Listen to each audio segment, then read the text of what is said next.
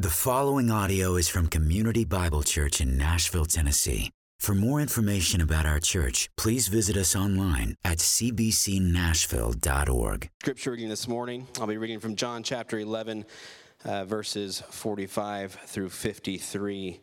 As I read this, let's remember this is the very word of God. Many of the Jews, therefore, who had come with Mary and had seen what he did, believed in him. But some of them went to the Pharisees and told them what Jesus had done. So the chief priests and the Pharisees gathered the council and said, "What are we to do? For this man performs many signs. If we let him go on like this, everyone will believe in him, and the Romans will come and take away both our place and our nation." But one of them, Caiaphas, who was the high priest that year, said to them, "You know nothing at all. Nor do you understand that it is better for you that one man should die for the people, not that the whole nation should perish." He did not say this of his own accord, but being high priest that year, he prophesied that Jesus would die for the nation, and not for the nation only, but also to gather into one the children of God who are scattered abroad. So from that day on, they made plans to put him to death. Have a seat. After singing that last song, I feel compelled to pray. Psalm 46 is a fantastic passage. That's a fantastic psalm, so let's pray.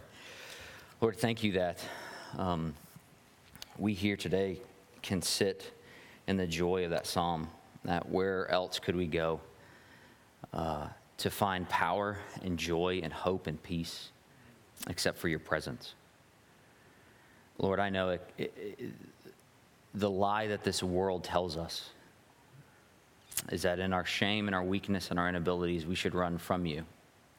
That we should cover all of that with man-made objects, with our own coverings, with the fig leaves of our lives. And yet, Lord, we know that the only thing that can cover that is you. And that when you see us and you meet us and you cover us, it is in our shame. You see us for exactly who we are. That it is pointless for us to try to cover that up because you see through all of it. And you see the needy sinners that we are. And yet instead of rejecting us and despising us and hating us, you loved us to send your Son to come to this earth, to do what we should do, what was required of us to do. And we can stand here today rejoicing in that hope.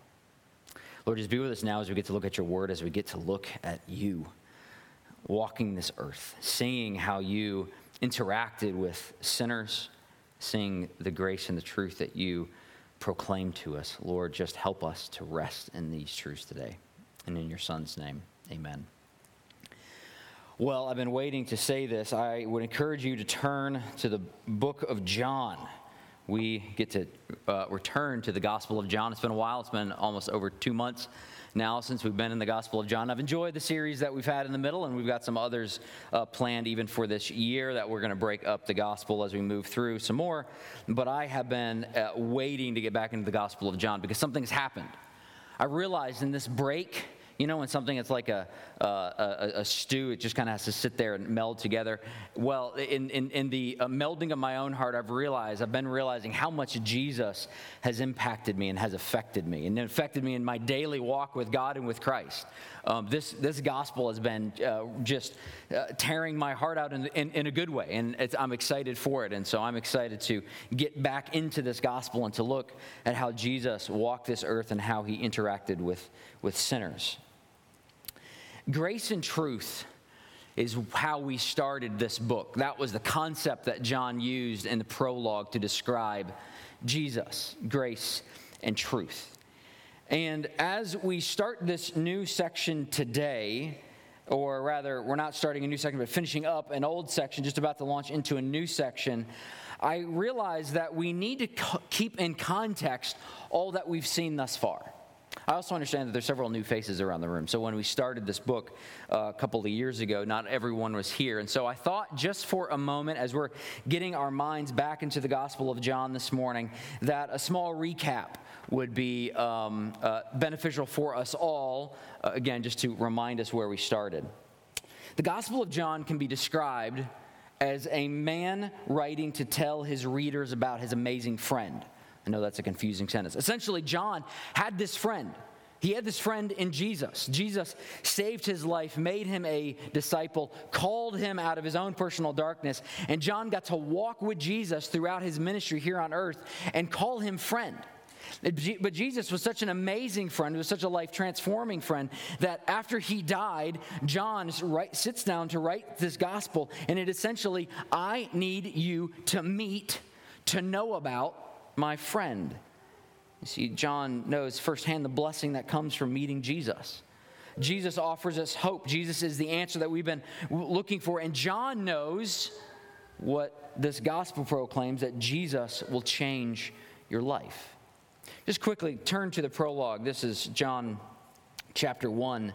I want to read a couple of verses because John, the more and more I'm studying this book and I get to look back at this prologue, I realize this is the perfect way to start this book. John just encapsulated who Jesus was beautifully in these first 18 verses of John. I'm not going to read them all, but I do want to highlight verses 14 through 17. It says this, and the Word became flesh.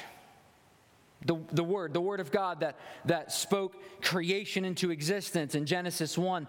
The Word of God that we see speak miracles into existence all over the Old Testament. The Word became flesh and dwelt among us, tabernacled among us. Jesus. And we have seen his glory.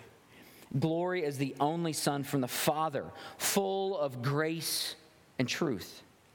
John bore witness about him and cried out, this was he whom I said, he comes after me, ranks before me, because he was before me. For from his fullness we have received grace upon grace. And hear this, because this is going to set up the discussion early on in the sermon. For the law was given through Moses. Grace and truth came through Jesus Christ. The very beginning of this book, we see this comparison. We see this comparison between the law and Jesus, between the law and grace. The law is good. The law of God is good. The law of God is perfect. The law of God is beautiful. The law of God is a sure thing. It is a good thing. We should run after that. But the law of God is the standard that God cannot get around because it's his standard. He has to do that. But the law of God, when you hand it to a sinner, is bondage. Like if I told you that in order to to win your life, in order to go to heaven, that you had to complete a 5,000 meter run. I know there's some runners in here. And the only way that you could get to heaven is if you completed this 5,000 meter run. You would say, okay, I'll go to attempt that. Except you don't have any legs. Actually, better than that, you're dead on the starting line. And I can stand over you and yell at you and say, but you have to complete the 5,000 meter race to get to heaven. Get up, get moving, get crawling. And while the race is a good thing, and while the accomplishment is reasonable, 5,000 meters, a dead person can't run. You see, the law of God, when you hand it to somebody who is dead, and you tell them to get up, pick up your legs, move faster, obey better, or do more, is bondage. That's not what Jesus came to do. Jesus didn't come to stand over us and judge us and say, get moving faster. He came to offer us something different, grace and truth. But I bring up this comparison because one of the things that we've seen throughout this entire book is the comparison between Jesus and the Pharisees, right? These jokers just keep coming up. These Pharisees guy, it's the spring, so there's drainage going on. Hang on. It's Pharisees. The Pharisees' message sounds very much like law.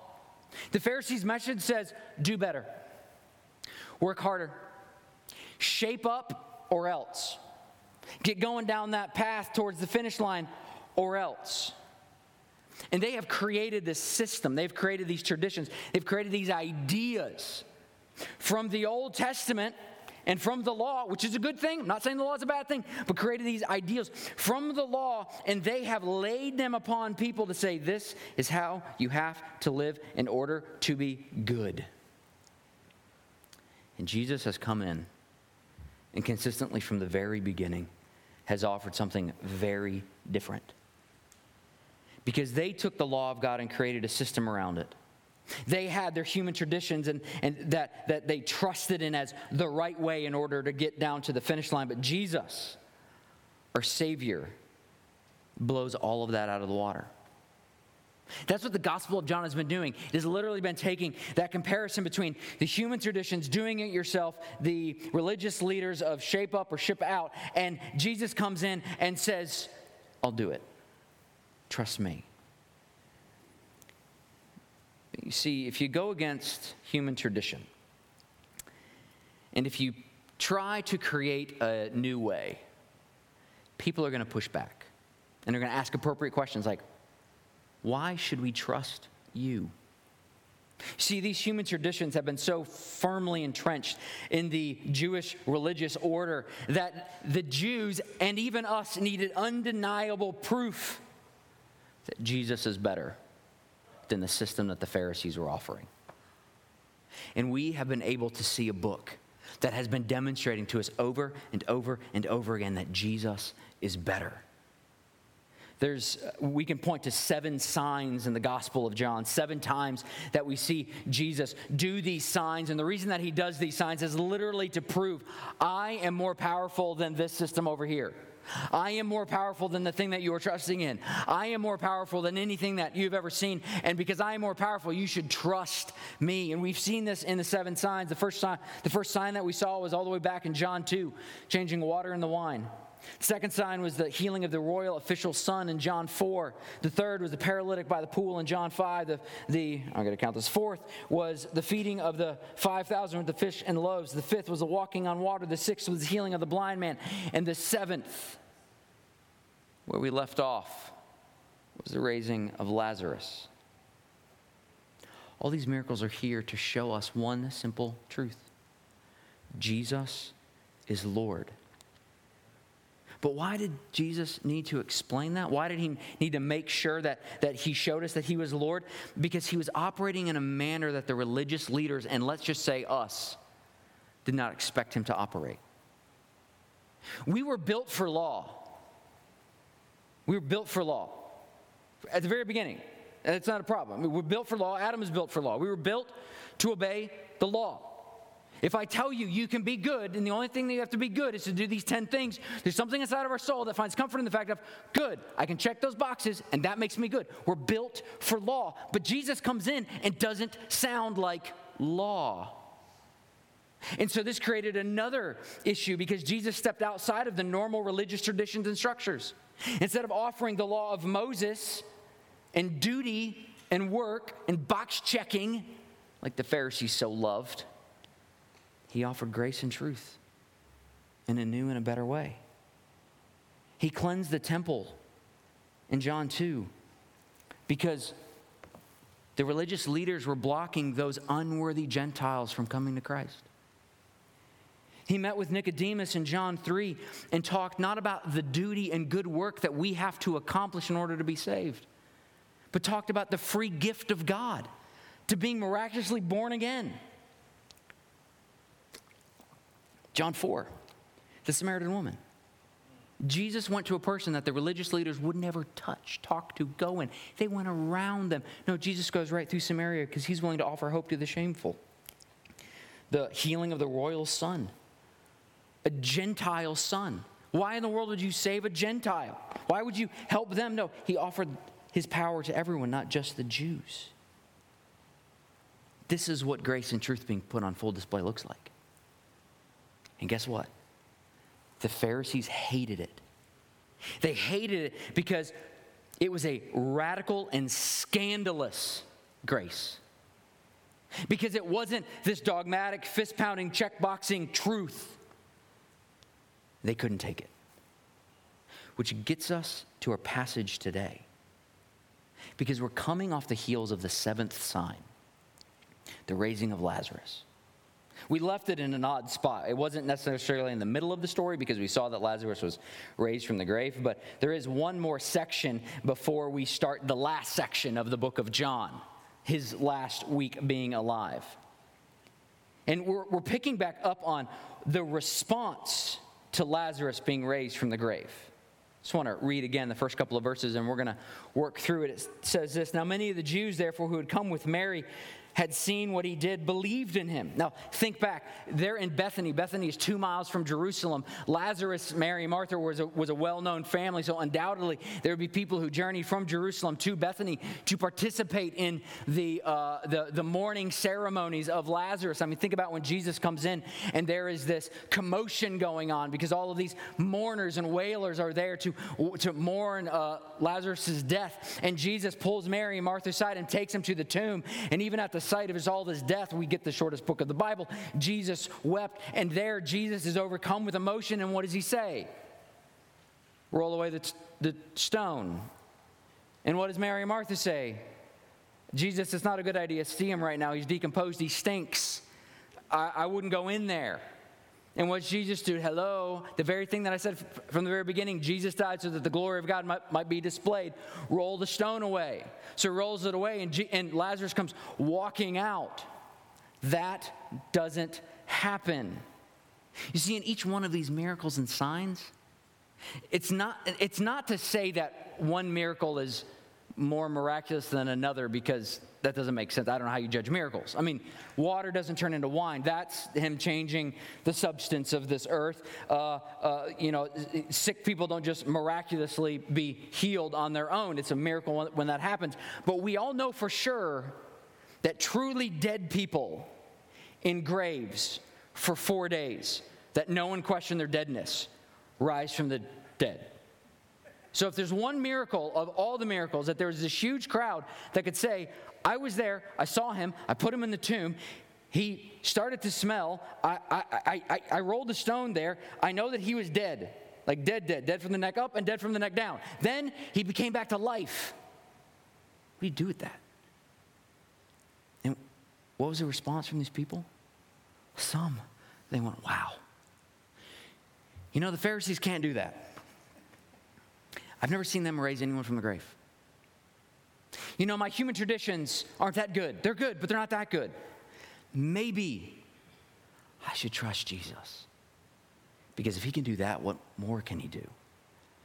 If Lazarus can trust him with his life and his soul, maybe I can trust him with my life and my soul. And so some heard and saw this sign and believed in him. But you see, we have two competing responses. And it's the negative response that carries us through this passage. Some were afraid of just what went down. And as it says, and some of them went to the Pharisees and told them what Jesus had done. The Pharisees had everyone wrapped around their little finger. And what I mean by that is the Pharisees have this system that if you're not in good standing with them, if you're not in good standing with the synagogue, if you're not in good standing with their laws and traditions, then you're hopeless, you're cast off, you're shunned. And the Pharisees held everyone under this weight, this fear. Some saw the miracles of Jesus and thought, you know what? I'll risk it with this guy. Others, they were afraid. And they ran back to the Pharisees and went, guys, he's doing some crazy stuff. You should have a response to this. And they did. They called the council. So the chief priests and the Pharisees gathered, this is verse 47, gathered the council and asked and said, what are we to do? For this man performs many signs. I'm sure they had their own list. They had things that aren't even included in the Gospel of John, because think about it, this isn't all that Jesus did. This is just what John told us that Jesus did to fulfill the reason for his writing. They had lists and lists and lists of things. He did this and that and the other thing. He went here and there. Look at all of the miracles that he's done that we don't have an answer for.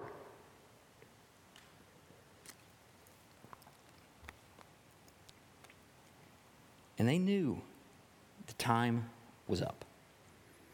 Their fear was so great, their concern in their minds was so valid that they had to do something. They had to silence Jesus. But what's interesting about silencing Jesus, that's what they've been trying to do all along. Think back to the Feast of Booths. We had all these interactions with the Pharisees and Jesus. Chapters 5 through 10. All these interactions. Chapters 7 and 8 is like this constant debate that the Pharisees are just trying to stump Jesus. Their first, and the first thing, they want this public debate during the Feast of Booths so that they can demonstrate, hey, you're not as smart as we are. Next, they sent officers to arrest him in John 7. They sent their officers, go get this guy. What did the officers do? The officers saw Jesus, heard Jesus, and they went back to the Pharisees and were like, I'm not so sure that's a lawful arrest. He's not saying anything wrong. He's speaking truth. Then we saw that they tried to trap him with this Roman law with a woman caught in adultery of, okay, are you going to stone this person like you should? And if it's a wrongful death, then they can get Rome to kill him. But they couldn't overcome Jesus. It was of no avail. Jesus' ministry, as much as they tried to silence him, as much as they tried to minimize him, just kept growing. And you know what they look like? Fools. This is what's going on in their soul at this moment. And I think this is what's behind this desire when it gets to verse 49 or 48. Because listen to their concern. I think they finally get down to it. They're finally frustrated enough that they finally say, this is why we don't like him. If we let him go on like this, everyone will believe in him, and the Romans will come and take away both our place and our nation. They're afraid of losing what they have. They're afraid because Jesus keeps poking holes in all the stuff they do. They're afraid because they know they have a very privileged spot. The Romans have allowed them to have authority. The Romans have allowed them to have a voice. The Romans have allowed them to exist even as a nation. And they're afraid if this Jesus character keeps going, we are going to lose that. See how selfish this is? But also see just the fear behind this? Like they just are sitting here going, I don't want to lose the blessings that I have. And this guy is appropriately shining light on the fact that I'm wrong.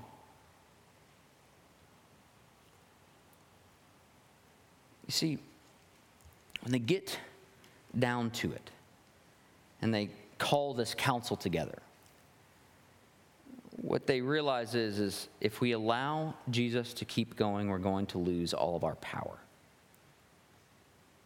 The other thing that I love about this scene is that there's men in rooms that don't normally participate in meetings together. This council was the Sanhedrin. And the Sanhedrin was a combination of the high priest and the Pharisees. Let's call them the Republicans. And then it was the Sadducees.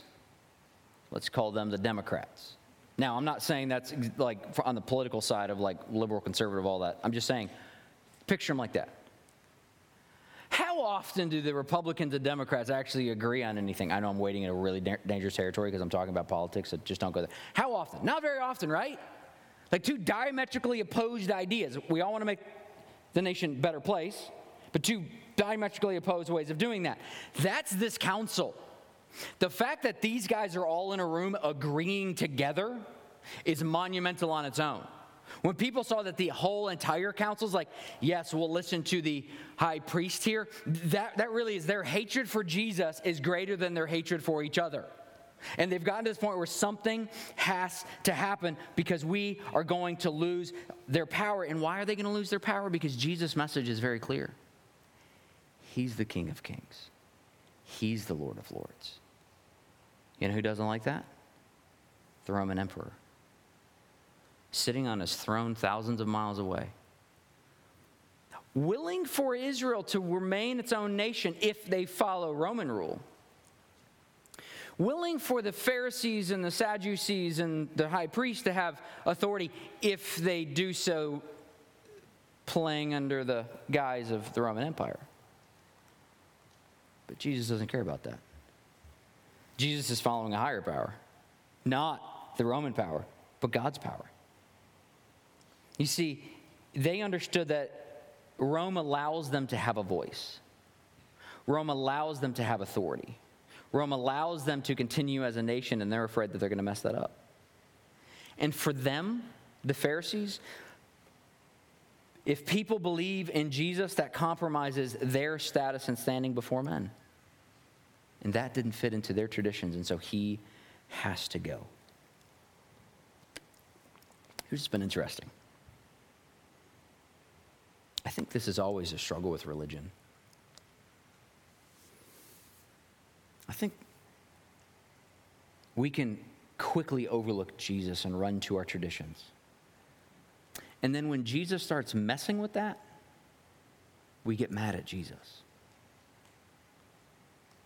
I think it's so easy for us to set up these camps, these traditions, these laws, these boxes that we play in.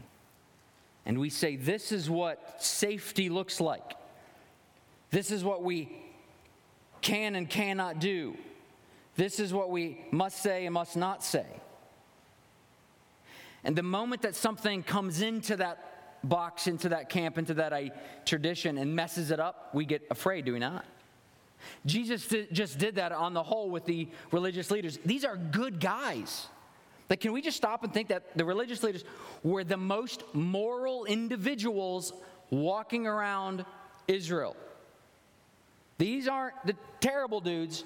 These are the really good dudes. But what did the really good dudes want to do? The really good dudes wanted to use the law against us. The really good dudes were saying, the only way that God can love you is if you get up off that starting line and make it to the end. Jesus didn't say that. Jesus said, I know that you can't get up. Jesus said, I know that you need grace. Jesus said, I know that there is no hope outside of me. It's so easy for our traditions to actually lure us away from Christ. I mean, this is Galatians 3. Oh, foolish Galatians, who has bewitched you? It was before your eyes that Jesus Christ was publicly portrayed as crucified.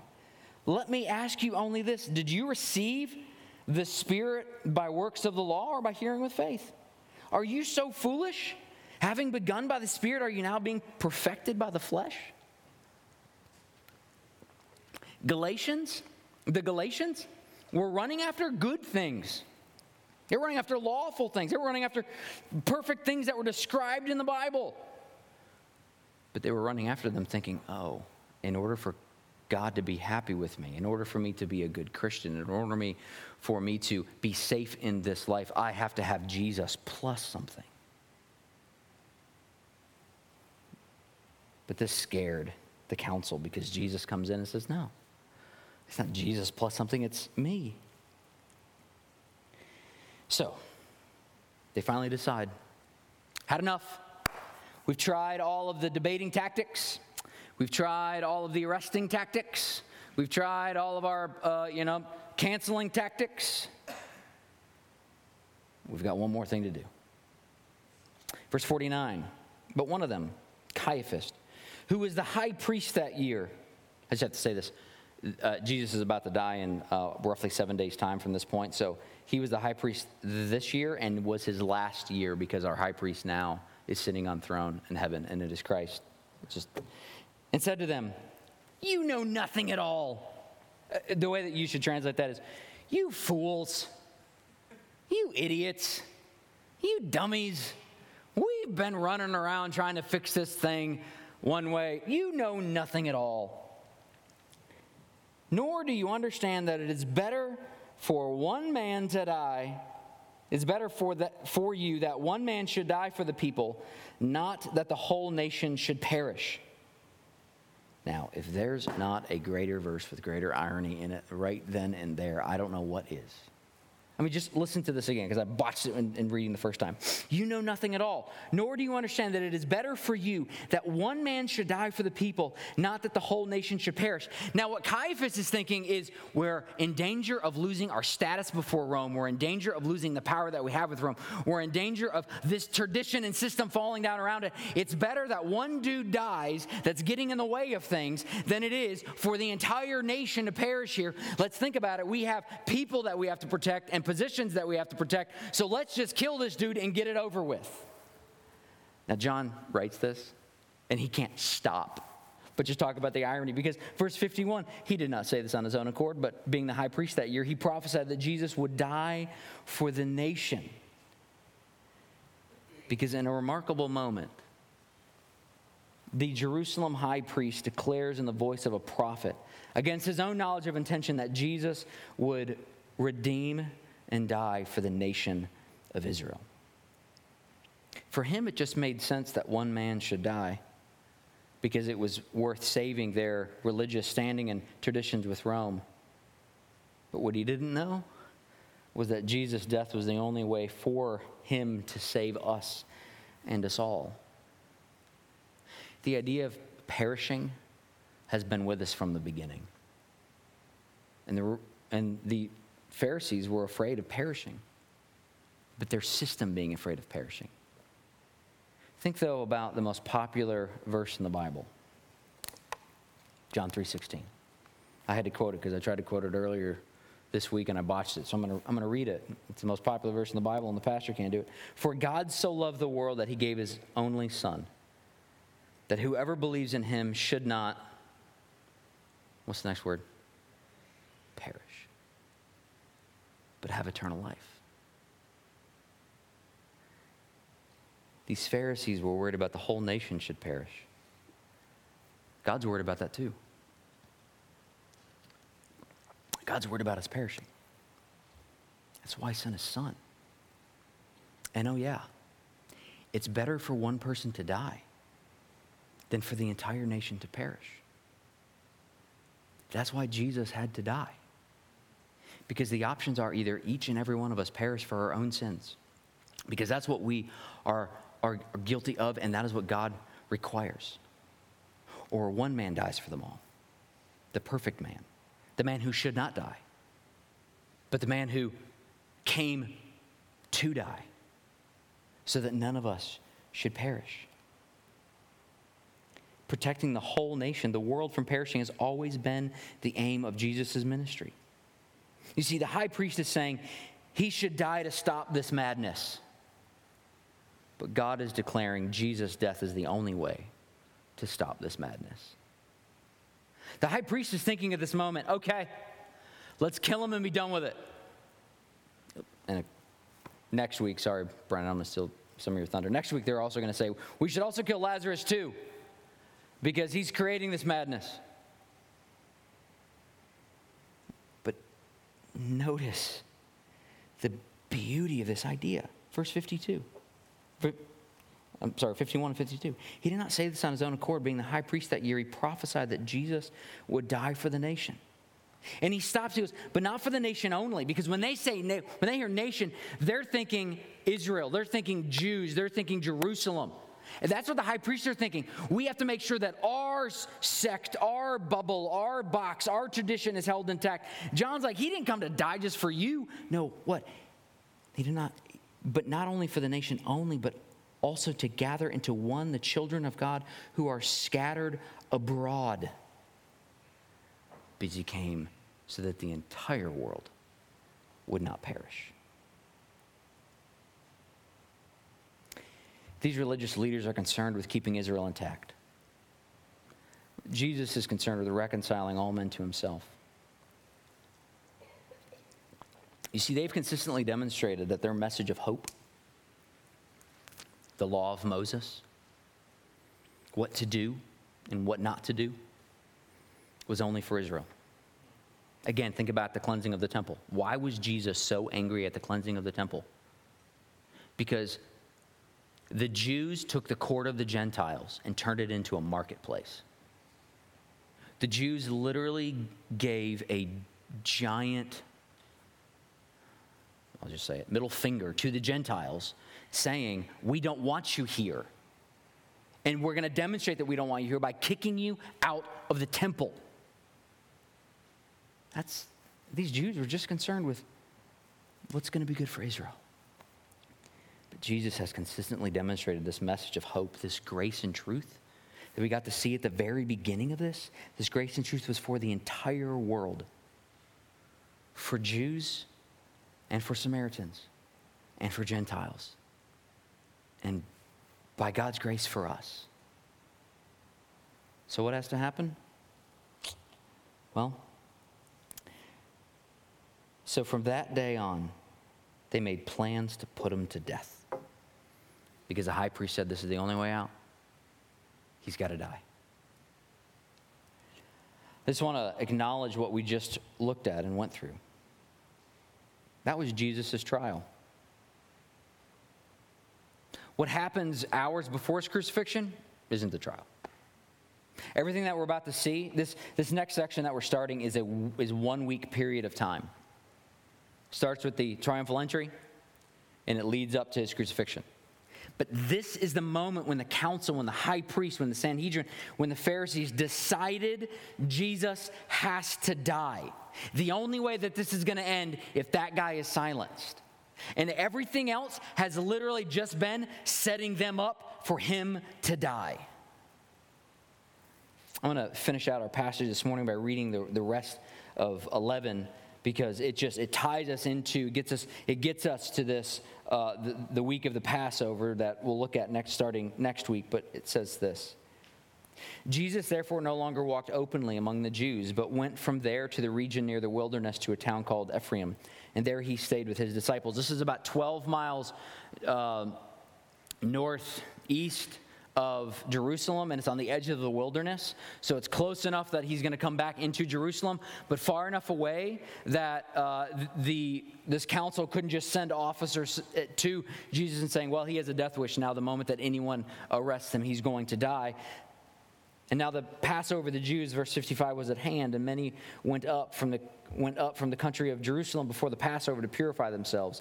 And they were looking for Jesus and saying to one another as they stood in the temple, what do you think? That he will not come to the feast at all? Because they knew what that council decided. That wasn't a secret. For now the chief priests and the Pharisees has given orders that if anyone knew where he was, he should let him know, that they might arrest him so that he can die. I've just been struck with the difference between Jesus and the Pharisees, with Jesus and religion and religious traditions. Jesus is concerned with one thing and one thing only. That's glorifying God through grace and truth. And that can be such a scary thing for us all. Because we can have these finely entrenched systems and cycles and pathways in life that make us feel safe.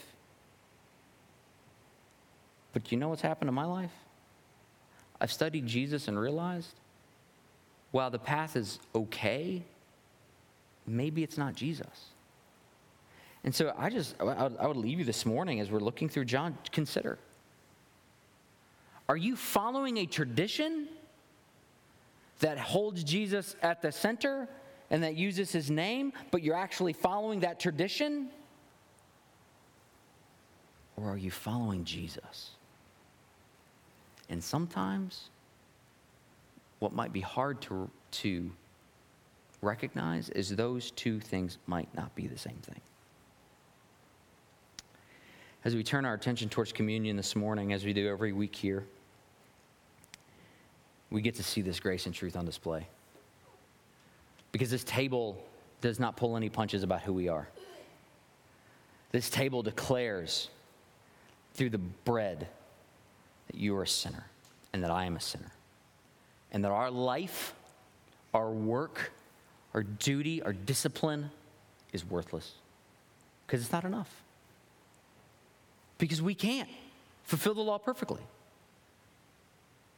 This blood, though, that's represented by this cup is here to proclaim to us that the sacrifice that was required has been had in Christ. And so I can stand here today as a minister of the gospel and proclaim to you that the reason that God is good with you is not because of what you've done, but because of the faith that you have placed in Christ. And so if you are here today and you are a believer, we would welcome you to take this table with us as we remember what Christ has done for us and be filled up in that. But if you're here today and you're not a believer, you haven't placed your faith in Christ, maybe somebody brought you to church and you're still questioning these things, wondering, who is this Jesus? I would ask that you let this table pass you by. Ultimately, because we don't want it to confuse you. We don't take it to level up our spirituality. We take it to celebrate. But afterwards, I would love if you come find me and ask me how you can meet Jesus, how you can place your faith in him, how you can be saved, how you can stop running and trying to make it to the end of that 5,000-meter race that you're dead at the start line, and how you can turn to him and he will transport you there by his life and his death and his burial and his resurrection. Let's pray and we can take this together. Lord, thank you for this hope that we have, for this new life that you have given us. Thank you that we can recognize that we were dead in our trespasses and sins. We were dead at that start line. We couldn't make it to the end of the race, but you did. And you transported us there. You imputed your righteousness to us. Thank you that I can stand here today as a minister of the gospel and proclaim that we can be good with you not through duty, through traditions, through actions, through work, but by simply placing our faith in you. Lord, help that to compel us to live holy lives. Compel us to live lives that is proclaiming that grace to others. Live lives that look and act like salt and light to the world around us. In your Son's name, amen.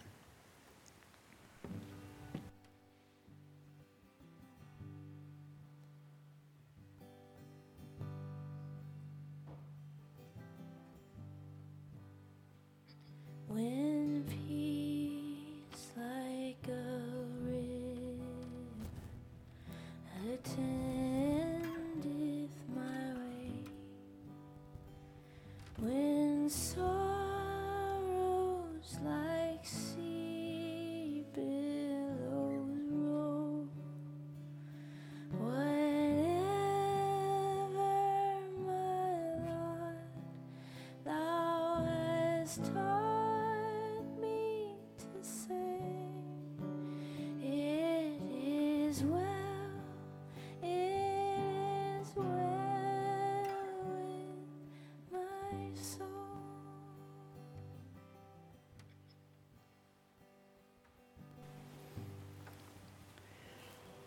In a few more chapters in the Gospel of John, we're going to get to see Jesus in the upper room. Look at his disciples that have grown up in a system that has tried to press them into doing more and being better. And look at them and say, I've got this. And today, as we take this bread, it's still true.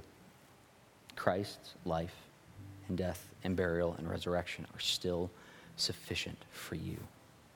So take this and eat this and celebrate that.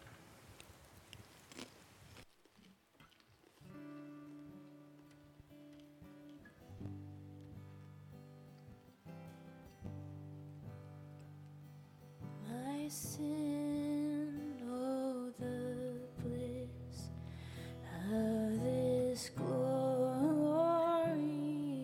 thought. My sin, not in part,